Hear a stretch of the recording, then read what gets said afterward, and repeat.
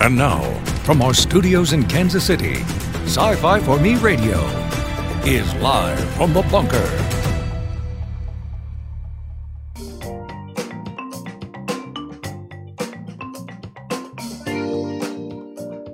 Here we go. It is Monday, ladies and gentlemen. We survived the weekend.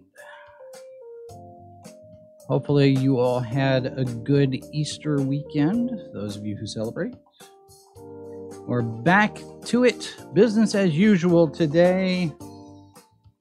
And business is good, I guess. Good enough that YouTube has decided to take a few of our subscribers away.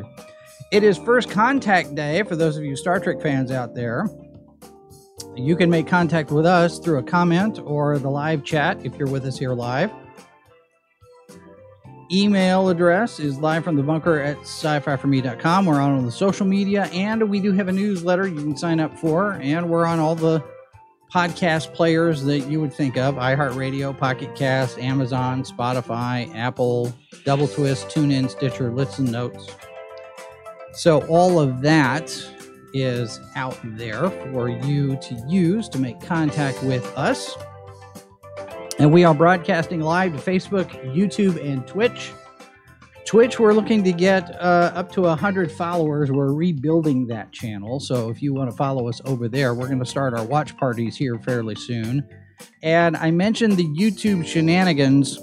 There's a little bit of some weird something going on over there. I don't know exactly what's happening, but people are losing subscribers. So we do have our Twitch channel there, and we have Odyssey. So if you're interested in alternatives to YouTube, there is that. And it does kind of get a little tiring sometimes. All right, we mentioned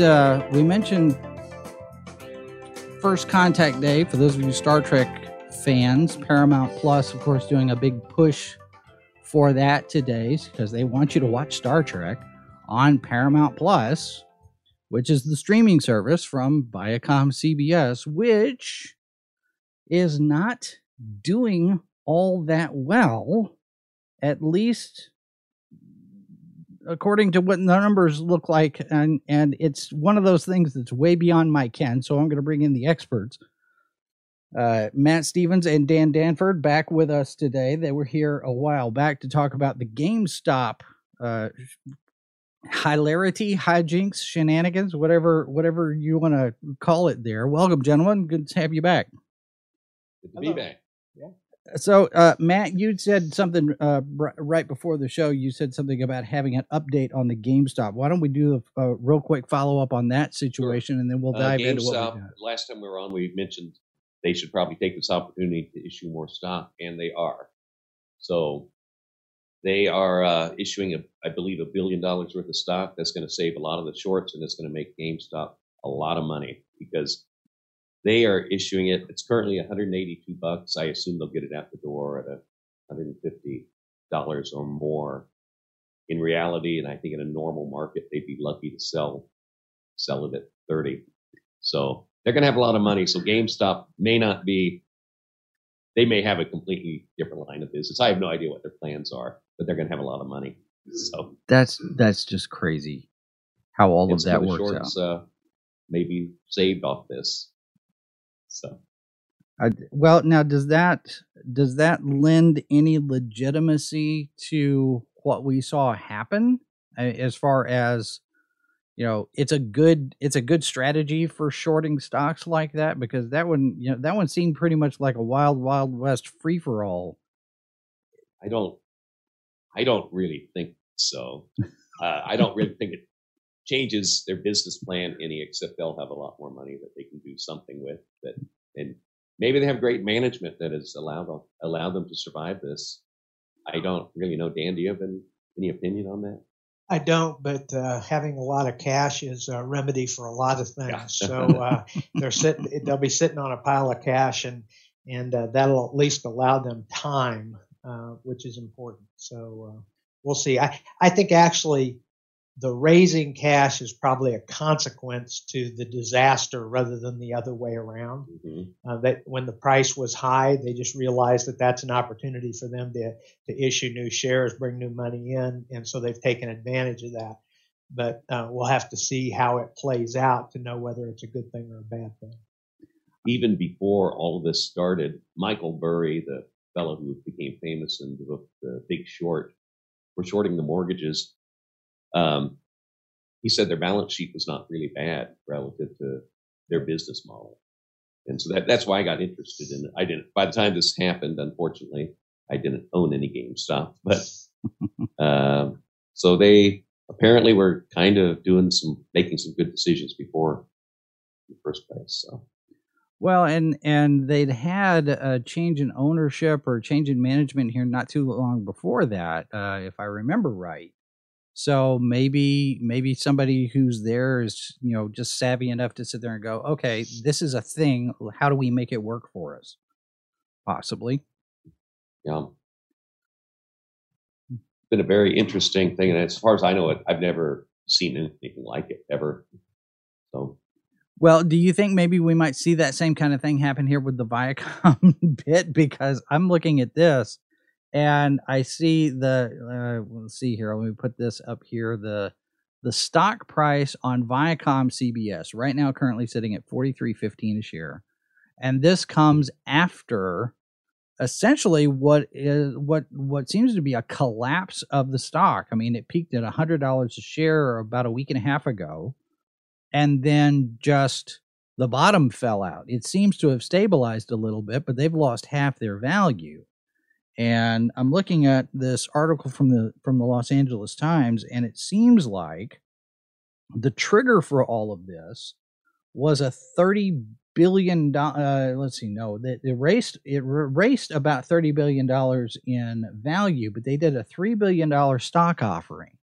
And that seems to have been the trigger for this. Does that track with how you guys are reading it? Because I'm a newbie at all of this. This is not really my territory at all. I think Dan and I are probably kind of up to speed on what happened. Dan, I think it originated with a family office.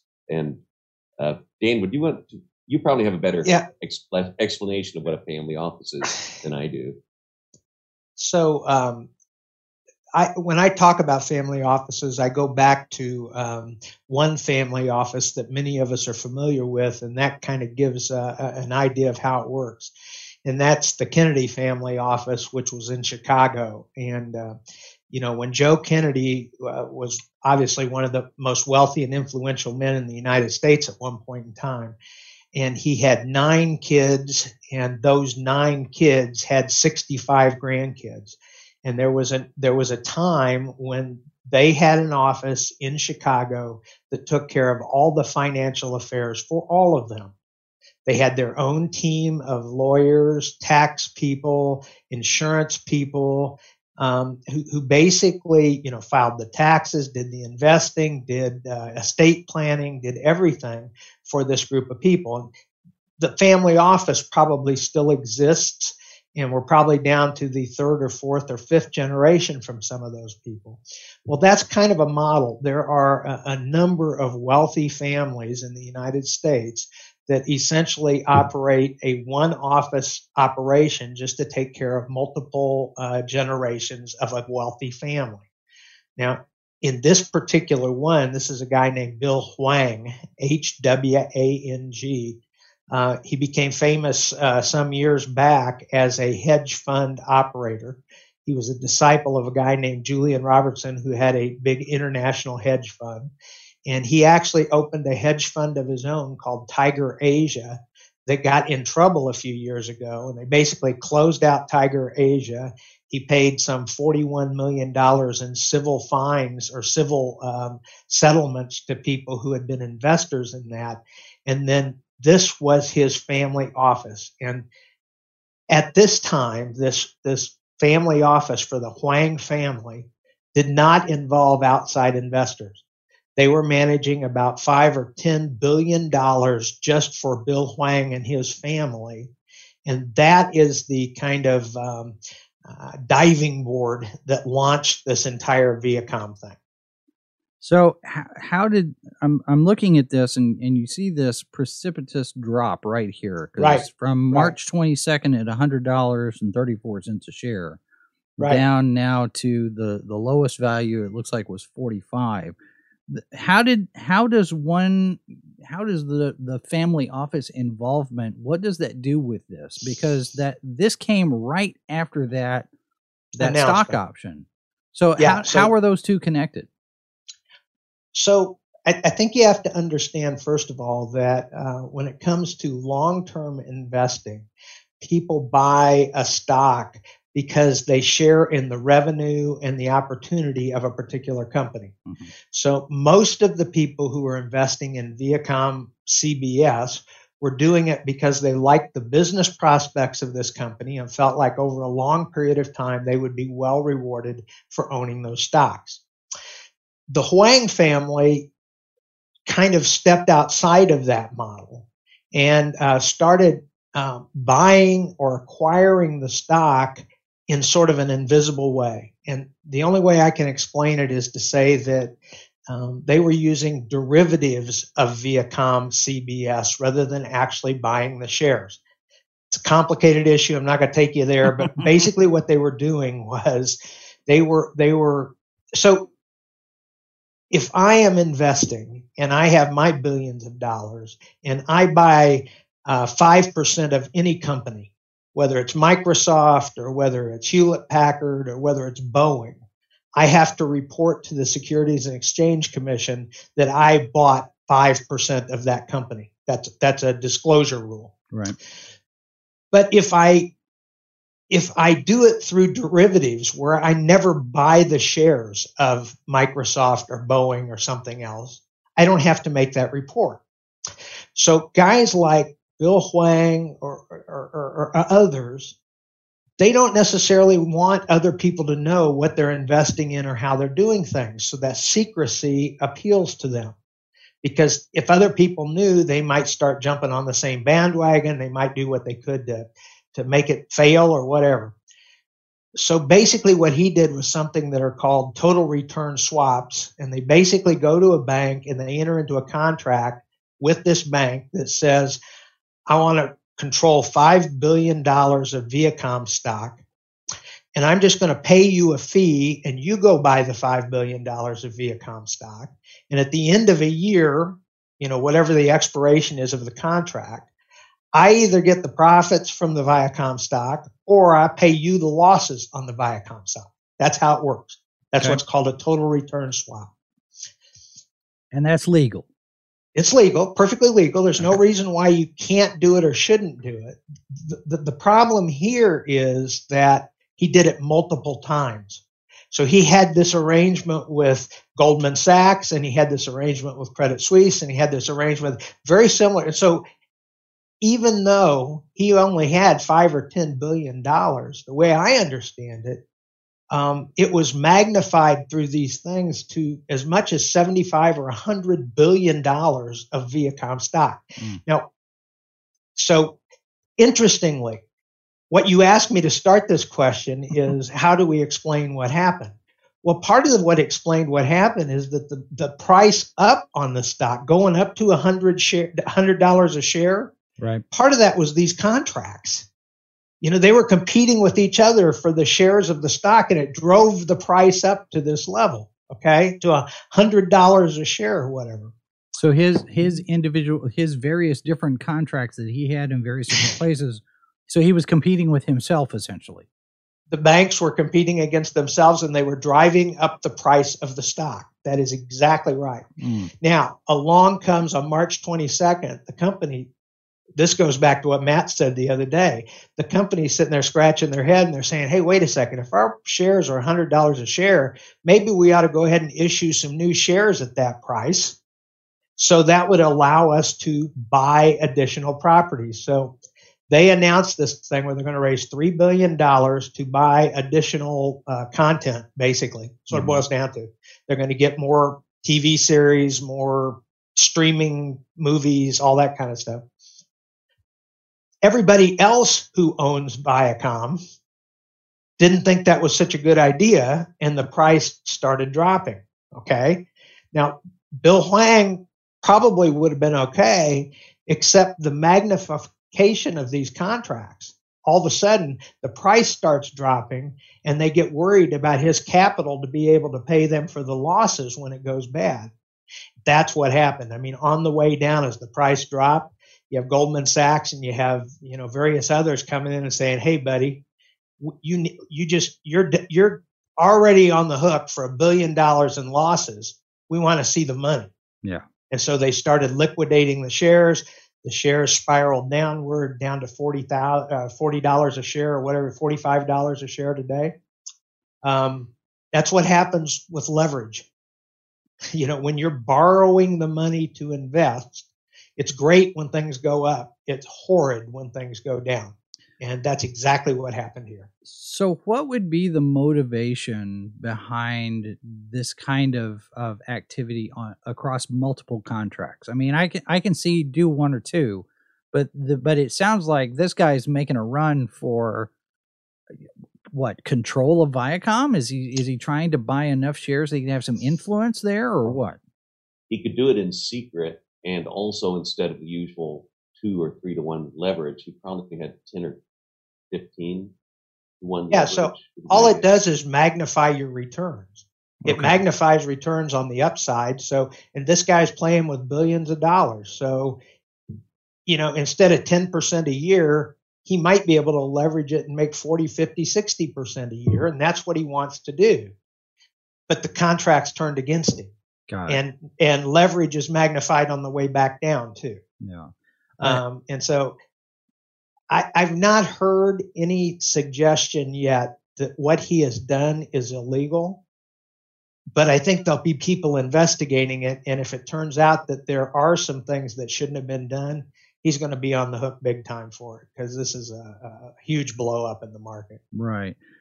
Eastland in the chat says, insiders make money. The regular person cannot buy or sell stocks or options like this. They have a fair chance to lose or earn, but it's kind of a weighted scenario here where you have to have a good amount of money to start with in order to even play in this game. Well, in that context, yeah, because I think they were creating private contracts for him, basically. Yeah. If you and I walked in with $1 million and said, "I want you to do this deal, go buy stock, and I'll pay the difference," I don't think they'd talk to you. If you said, "I have $1 billion, I want to do that," Yeah. then they cut off 100 of that, and they would probably do it.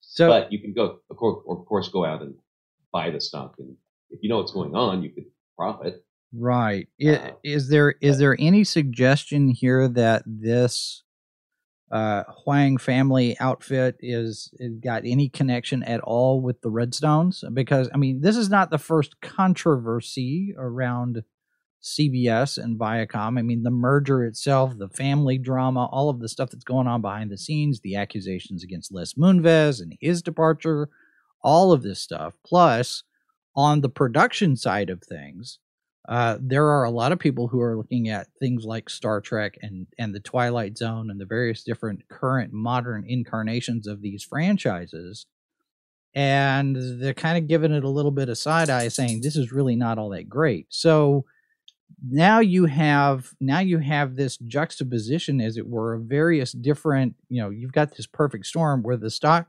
craters. What does that do to their operating capital to buy? Because Dan, you mentioned, that they're going to do this stock option in order to have more resources to pay for more productions. They got this new streaming service. They just relaunched Paramount Plus because CBS All Access didn't have the prestige or whatever reason. It really kind of feels like are they grasping at straws and maybe hope for the best, or does it feel like maybe there's a strategy here for them?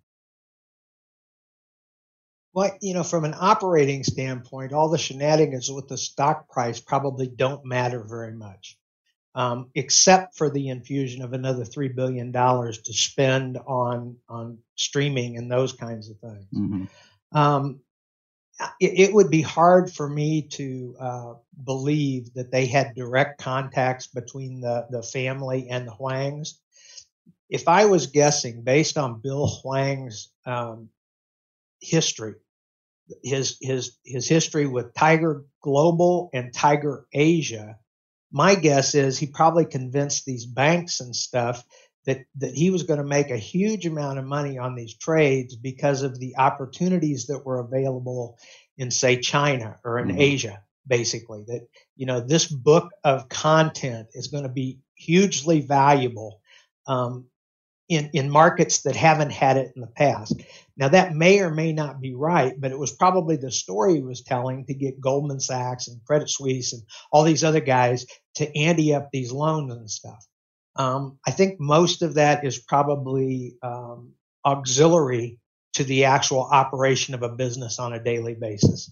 I just think he found an opportunity where he felt like he could roll the dice and make tens of billions of dollars for being right.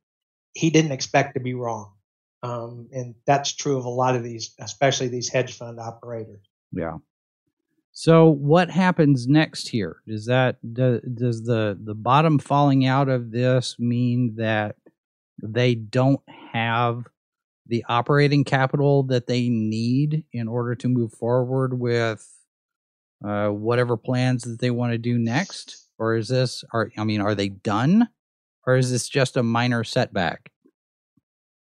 They didn't get the stock offering out the door yet, so they won't have So they didn't get $85 a share for the new stock. Yeah. So they may not even do it. I don't know what their plans are. Can they do that? Can they just say, can they pull that back and decide not to once it's been announced? So what does that do from a PR standpoint? Is that more egg on their face then if they don't go through with it? I was going to say, I think it reflects more on Bill Huang than it does on Viacom CBS. I don't think any of it's a big, strong reflection on how they've been operating or what they're trying to do. I think it's more the case of somebody coming in and thinking they saw some opportunity, and the price got driven up based on his own buying, actually. Yeah. And it's probably settled now down to a price that is closer to the actual economic value of the stock. And that's just my guess. I'm not studying their books, so I can't tell you that. But. Sure. It's roughly back to where the price was back in October, which is probably about where the buying seems to have started. So that precipitous drop then would be more of a correction at this point then. Given forced liquidations. And, when you have to liquidate a large amount, then you have to liquidate more because you're driving your own price down, creating more margin holes. Is this something that Viacom can use to their advantage? Is there some way that they can spin this as a positive? Oh, I was going to say people are so crafty. I don't know what it would be, but if a corporation has an opportunity to spin something, they will. Yeah.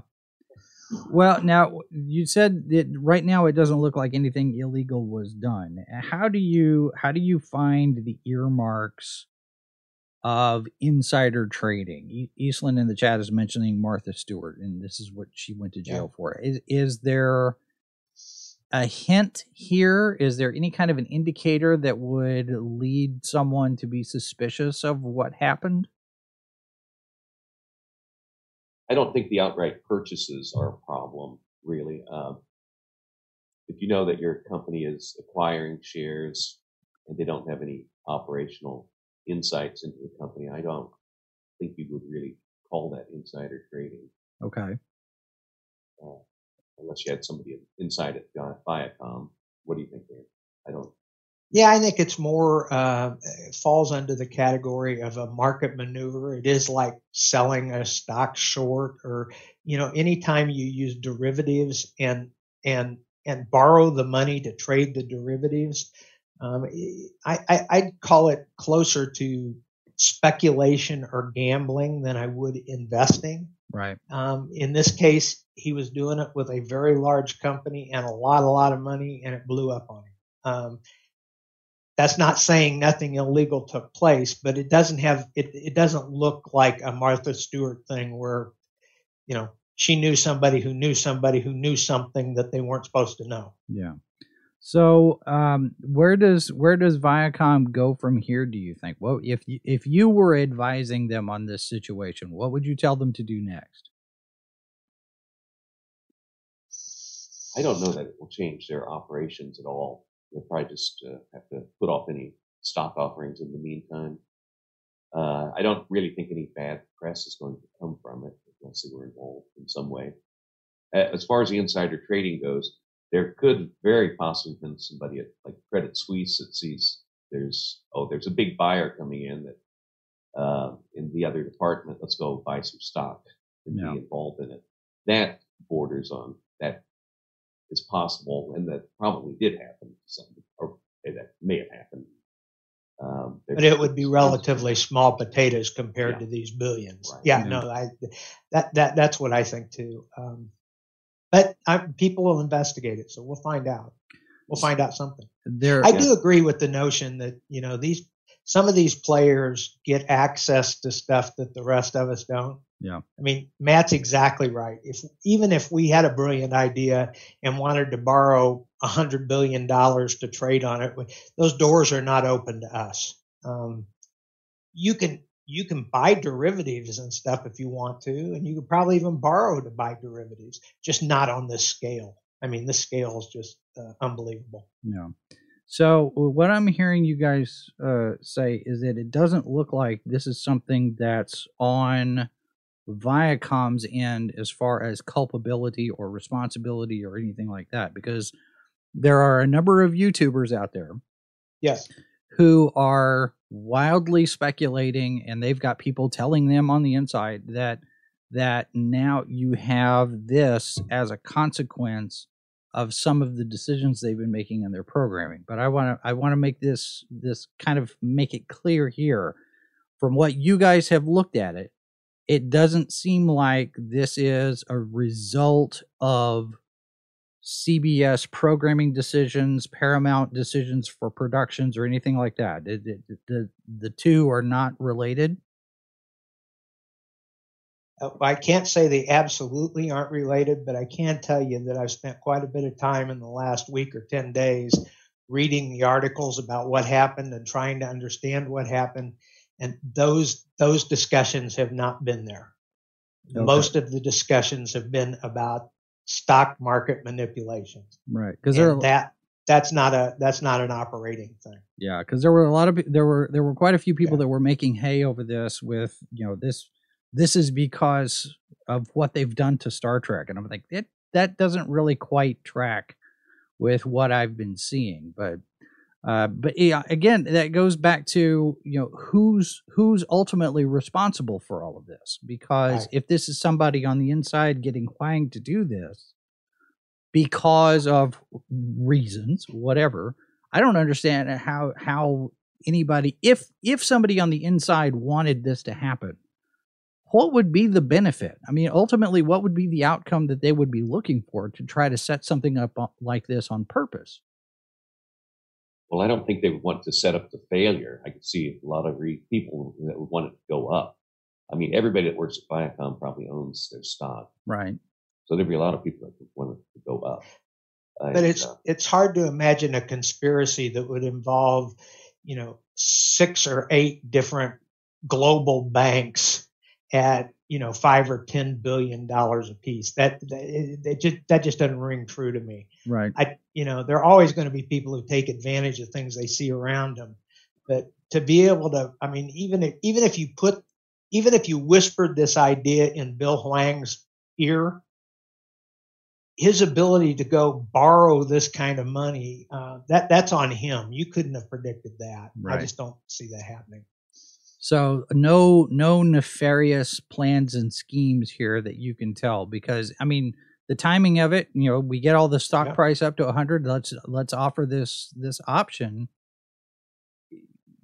Are we manipulating the market so we can throw the option out there, or is because it's a chicken and egg thing, I guess. Right. Yeah. Is we want more money. I do think that the idea to issue new shares probably came around because the price was so high. Yeah.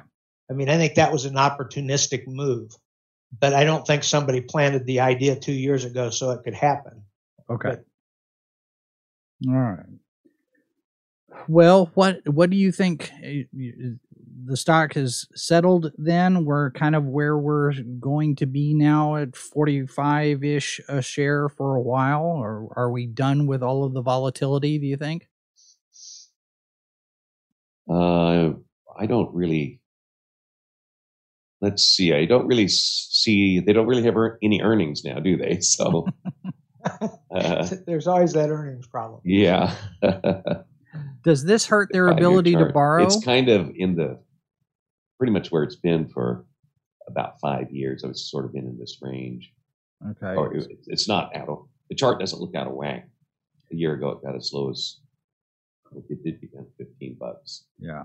Briefly. So does this affect their? I mean, not necessarily their operating capital, but their ability to borrow anything if they want to. If they want to sit there and say, for lack of a better word, get a mortgage on what they already have in order to do more. And that's a terrible analogy, I know, but does this precipitous drop back to where they were give them a hit on their credit? Is this going to hurt them in that sense, or we're just back to where we were, things are back to normal? They might be able to issue stock at this price, possibly. As far as borrowing, I don't really know what their credit rating would be, but it's probably not. I don't think this ride in the stock would have necessarily impacted it. Okay. All right. Well, it is definitely an interesting set of circumstances. Like, wait a minute. Oh, yeah. What exactly happened?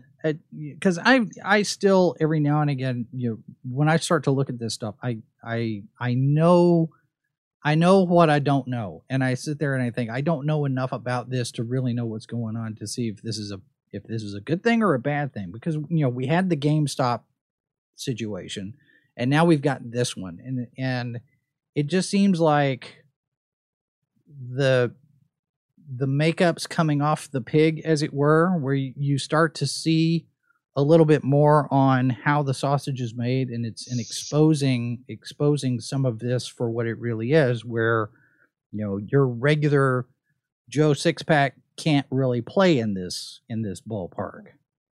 But I think it's worth noting that in the last year or maybe 2 years, the idea of speculating in the market, almost like casino-like behavior, has taken on kind of a new shine, I guess is what I would say.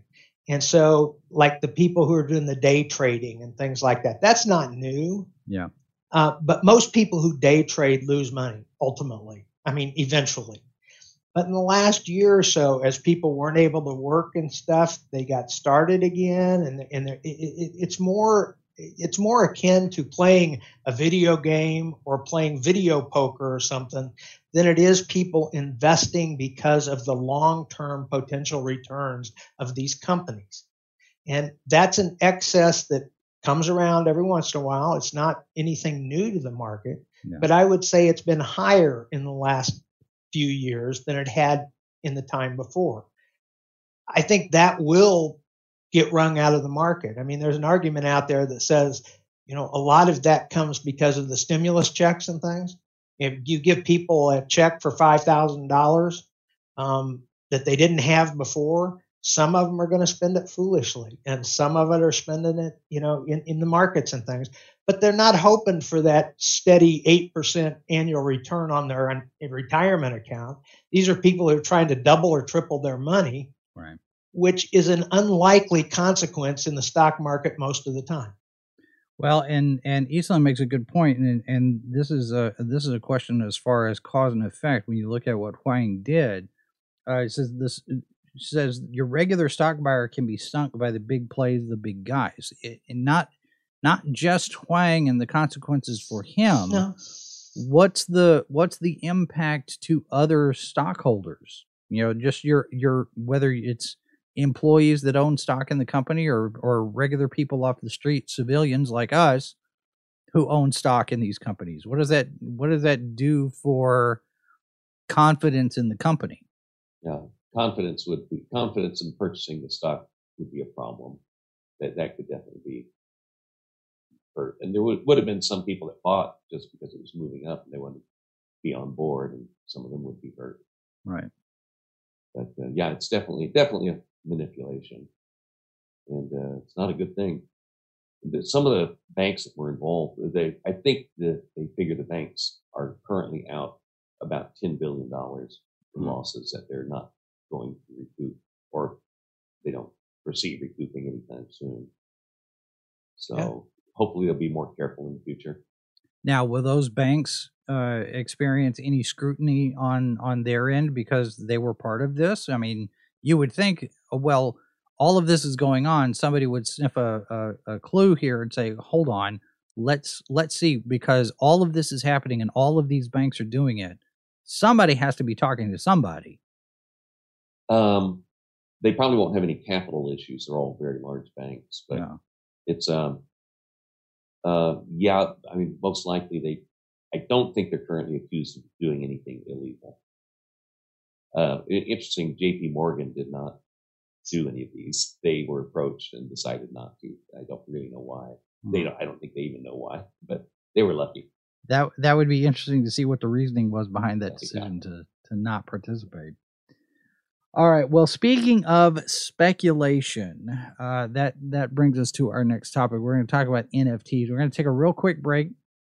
When we get back, we're going to talk about this new wild speculation on something called NFTs, and I'm going to do my best to try to keep up. So stick around.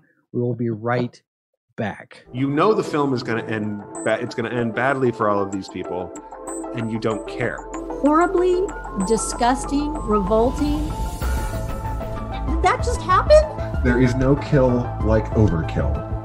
I was so scared that I wanted to take my lower lip and pull it out and pull it over my head so I could cover my eyes. Foreign Bodies, Saturday at 1 p.m. Eastern, only on Sci-Fi for Me TV. Thanks for watching Sci-Fi for Me TV. Be sure to connect with us on social media and subscribe to our channels so you don't miss our next broadcast. You're watching Sci-Fi for Me TV, delivering the multiverse since 2009. All right, back here on Sci-Fi for Me TV, live from the bunker with Dan Danford, who's the CEO of the Family Investment Center, right? Did I get that right? You got it exactly right. All right. And Matt Stevens, who is an independent advisor on investments and such. So let's talk a little bit now about NFTs, because this has become a big thing in the comics industry in the last few weeks.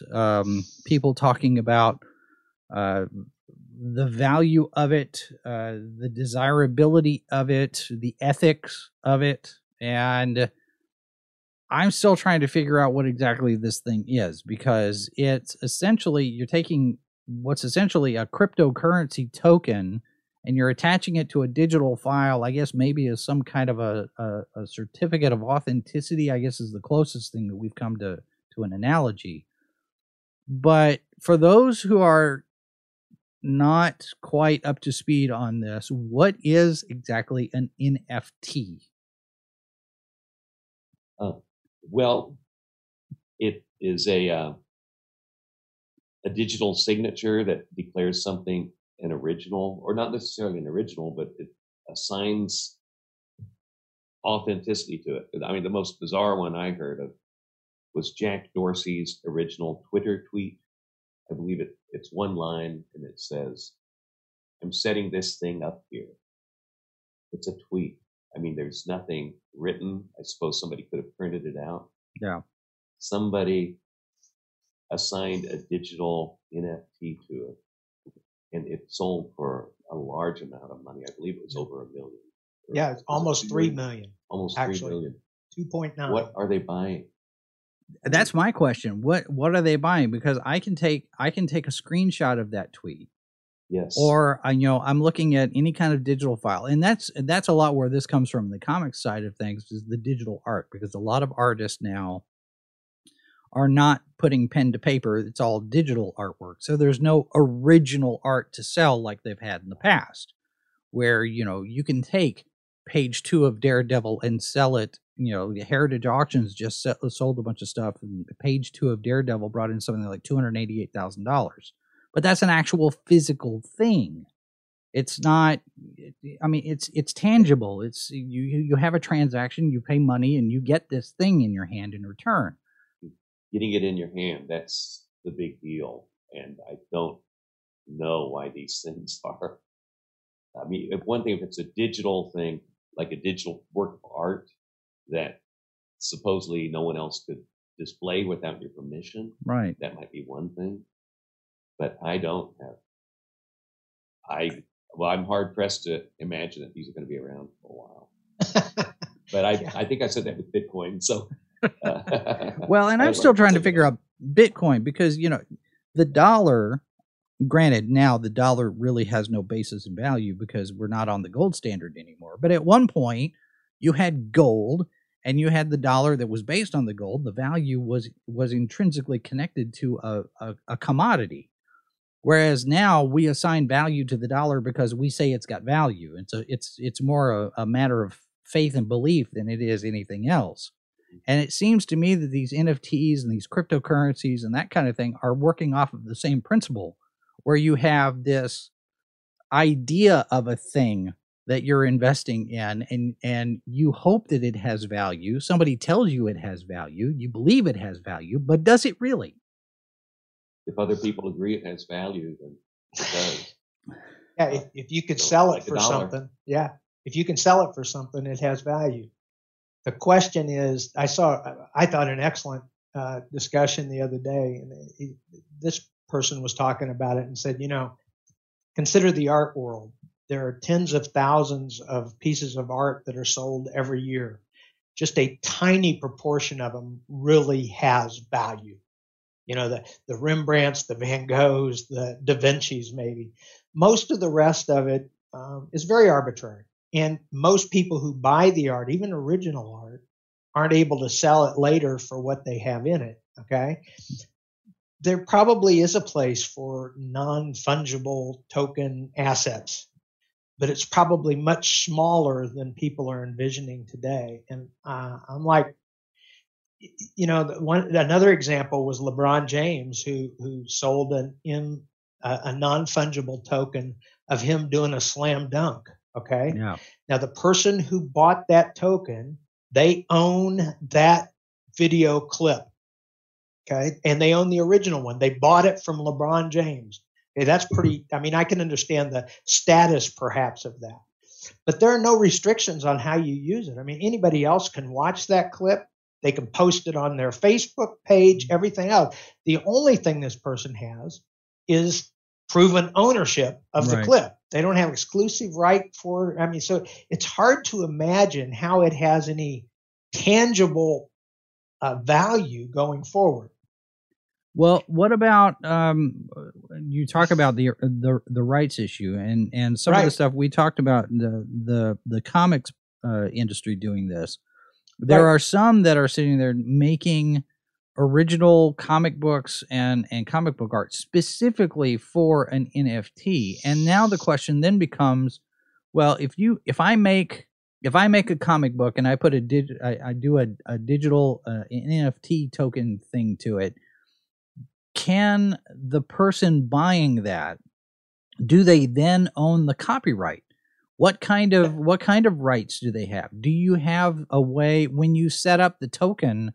Do you have those parameters that you can assign to it, or is it just the question of ownership, just as a blanket thing? Because that to me seems like we're getting into some real murky territory as far as who can do what with it. I think you can maybe assign the copyright, but I don't think that it's usually done. I think the person who created it usually retains the copyrights. What you're buying is the original data on that file. But I think that it doesn't necessarily include the copyright when you buy it. Yeah. So that would mean that the person who created it could do, derivative works, could recreate it, sell it again. It's very, very unusual. It just makes no sense to me that anybody would want to do this. Jason, you're probably familiar with this last week. The first film ever sold as NFT was sold out of Kansas City, Lotawana. Yeah. And I don't really know what the ramifications of that are. I don't know. Well, But, and we could probably talk to the fella and find out.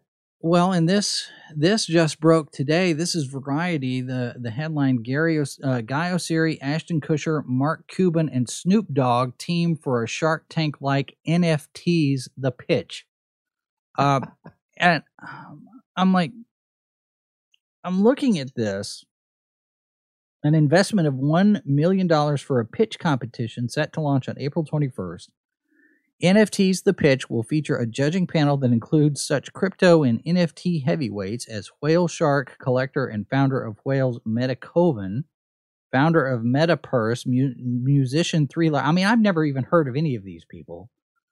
And they're going off of a Shark Tank model, and they're looking for things in the NFT space. And I'm thinking, what is an NFT space? This is so ethereal to me. So one of the things that I thought was creative and interesting was the idea of, I guess they were called crypto kitties.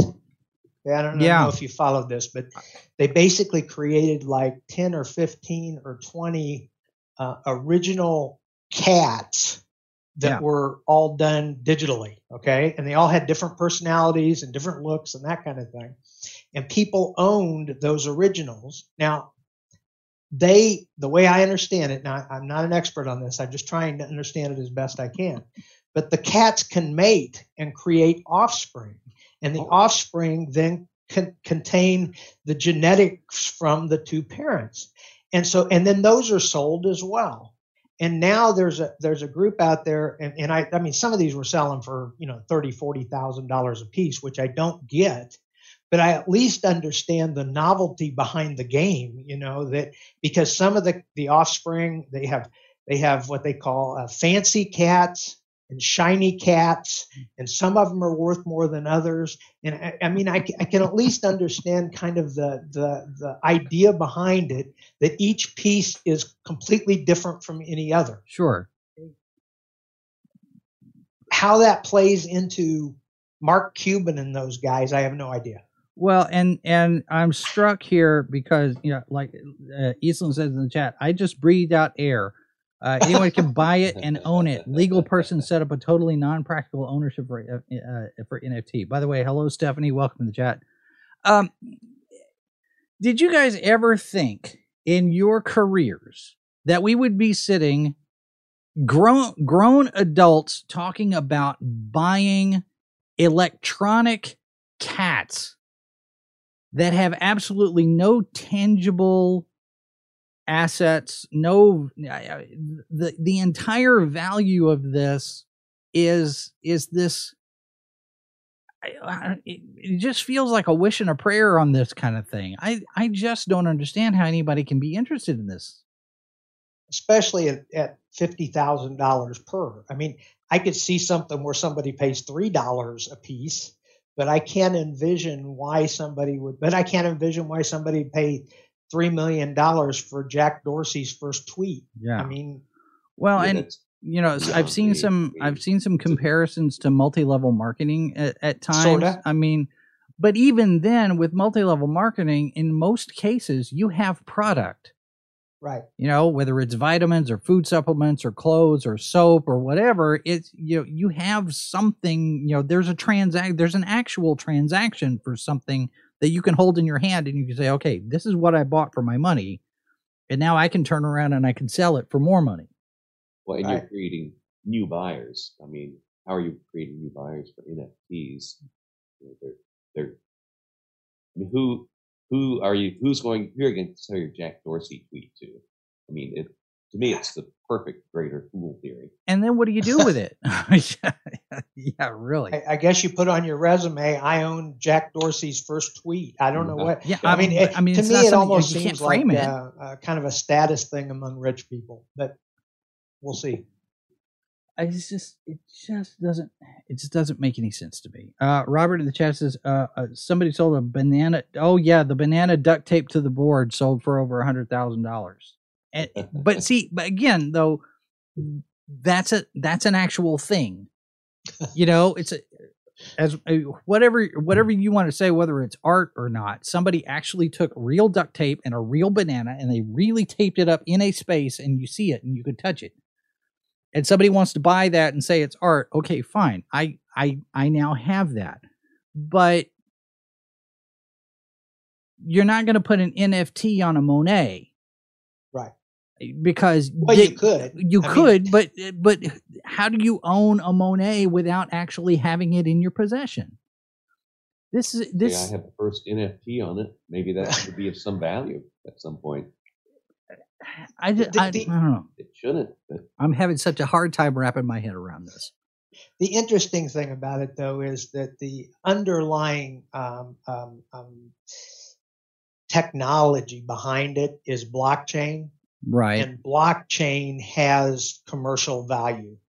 And I think people are playing with it here, but the notion of a permanent ledger that can't be altered, that records everything that happens with a particular product or service or transportation or anything, that does have value going forward. And you see a lot of commercial applications.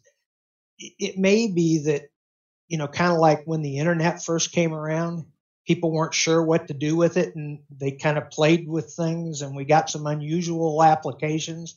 That may be what we're seeing here is the sorting out of the technology, kind of figuring out, what are the real uses.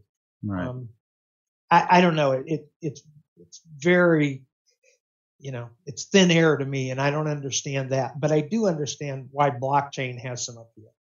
See, I'm having a tough time with blockchain as well. I kind of think that I understand the idea of it, but it's still kind of one of those things where, old dog, new tricks type of thing. And I'm looking sideways at it, still trying to figure this part out because I'm not completely up to speed on how blockchain works. And when you look at stuff like cryptocurrency, Bitcoin, Ethereum, and that kind of thing, it still to me seems like something completely made up in a science fiction universe rather than something real, because there's nothing backing it up. There's no inherent value. On blockchain, though, one of the things that you can do are what are called smart contracts. Let me just give you a real simple example of this. Okay. That I could introduce onto a blockchain basically a contract that says, "Hey, I'm a businessman. I need to buy a new piece of equipment, and that new piece of equipment is going to cost me $200,000. But if I get it, then I can generate a revenue stream from that new piece of equipment going forward. Here's my credit rating. Here's where you can get my company. Here's everything. What I'm looking for is somebody who will loan me $200,000. Mm-hmm. Now, somebody else going onto the blockchain sees that smart contract and says, you know what? I'd be willing to loan you that money for 4.5%. Somebody else sees it and says, I'd loan it to you for 4.25%. What you've actually done is you've bypassed the banker. You took the middleman out of the picture, because if the two people can meet on blockchain and have it entirely documented, and this is documentation that everybody can look at. It's not just between those two. It's that anybody else that has access to the blockchain can see exactly what happened, what the terms were, what that was. Yeah. Then I borrow money from this person. Maybe they're in Vietnam. It doesn't matter. Money's money. You take that one little transaction and you multiply it by all the people that are out there that are borrowing money on a daily basis, it can grow into something very, very large. And there are companies that are looking at this in great detail, trying to figure out how to make it work. And it really does have application. No. It may not be there yet, but someday it could be, and it could be a huge thing. Dan, why would we need the blockchain for that? Because the bulletin board do that? Yeah. The magic of blockchain is that it creates an irrevocable record. can't be altered in the future. And there are multiple copies of it on different computers around the world. So it is truly transparent. Anybody who wants to look at it can look at it. Yeah. And so it's very much like a bulletin board or something, except that the record that it creates is permanent and transparent and open to anybody who wants to look. And I've got a friend that's in the transportation business and in one of the big companies. And what they're looking at is manifests on freight moving around. And so you'd be able to show, I put this freight on a boat or a truck, and it went here and here and here, and it records every place it went and every transaction.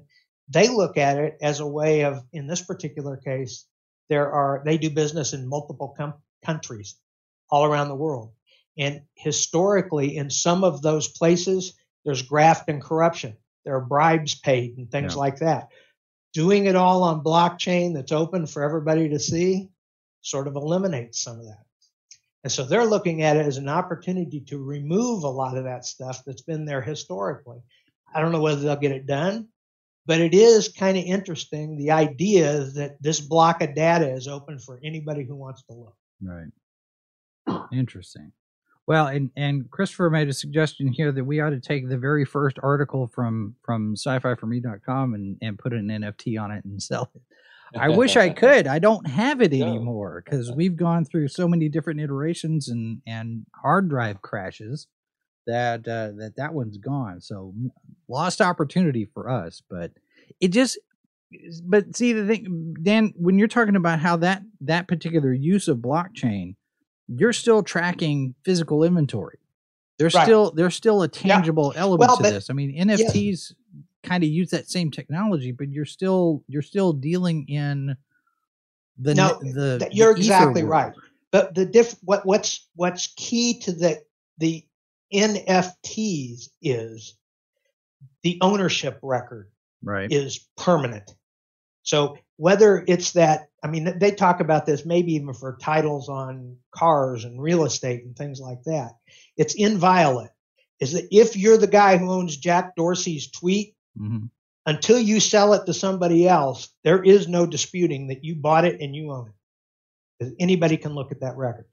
That's what's interesting about it. It's not the tweet itself. It's that the ownership is uncontestable. Right. But isn't that something that can be hacked? Because of the way I understand it, I'm not brilliant. I mean, I just don't get all this stuff. Because of the multi copies of the blockchain, it can't be hacked because it's in different people's hands. Okay. Now Robert's asking a question in the chat. Something about blockchain, because you're talking about the indelible trail of ownership, the tracking of that. But he's saying it seems like people are using it in the deep web for drug deals, assassination contracts, and that sort of thing. How secure is it? I mean, you're saying that anybody who has access to that particular blockchain can see all this record. What if I want this to be a private thing? I don't want a record. I don't want anybody to just be able to look at it. I don't know the answer to that. I mean, it's sort of like the dark web, though. I mean, we know it exists. I mean, the web is a remarkably good thing for most people, but there is an element that's found a way to use it for all kinds of shady stuff. I can't say that won't happen with some of the blockchain, but I think originally that was thrown around as a method of payment to get those things done more than anything else. So crazy times we live in. Not necessarily to get the contract. No. All right. Well, we will have to do this again the next time something blows up, and I'm sure that it will happen again. So how would people find you guys on the web if you want to be found? I'm kind of have to be anonymous because I can't be construed as advertising. Sure. But I am out there. You can find me on Facebook, Matthew Stevens. So. And Dan, Family Investment Center. You're up Dan Danford at Family Investment Center. Got a web presence. You can find me or send me a note or something, I'm glad to talk to anybody who wants. Okay. And I guess at the top of the hour, we probably should have said this is just a general discussion. Nobody should take this as financial advice or investment advice. We're just talking and talking amongst ourselves here. So I'm going to have to come up with a financial episode disclaimer to go at the beginning of the show. So just to make sure. All right, gentlemen. It's always fun to talk about the most unusual stuff, right? It is. And we do get some unusual stuff here. We'll have you back for the next. Economics rules the world. That's right. Absolutely. All right. And with that, we will head out. Thanks very much, Dan Danford, Matt Stevens, and all of you in the chat. Thanks very much for being here as well. If you have not subscribed, or if you have subscribed, make sure you're still subscribed, because YouTube is doing their thing again. Have your notifications turned on. Tonight on the H2O podcast, we will be talking about bad films that we like, bad films we love. They are guilty pleasures. So there is that tonight. And then coming up a little bit later on in the week, we'll have a new episode of Tartar Sauce with the Doctor Who discussion. And, of course, we'll be back here tomorrow with more Live from the Bunker on Sci-Fi for Me TV. Thanks very much for being here, folks. Give us a like on your way out. Feel free to share this or any other videos, and we will be back with more tomorrow. Thanks for watching. This has been a presentation of Sci-Fi for Me Radio. Copyright 2021 by Flaming Dog Media, LLC. All rights reserved. No portion of this program may be retransmitted without the express written consent of Flaming Dog Media.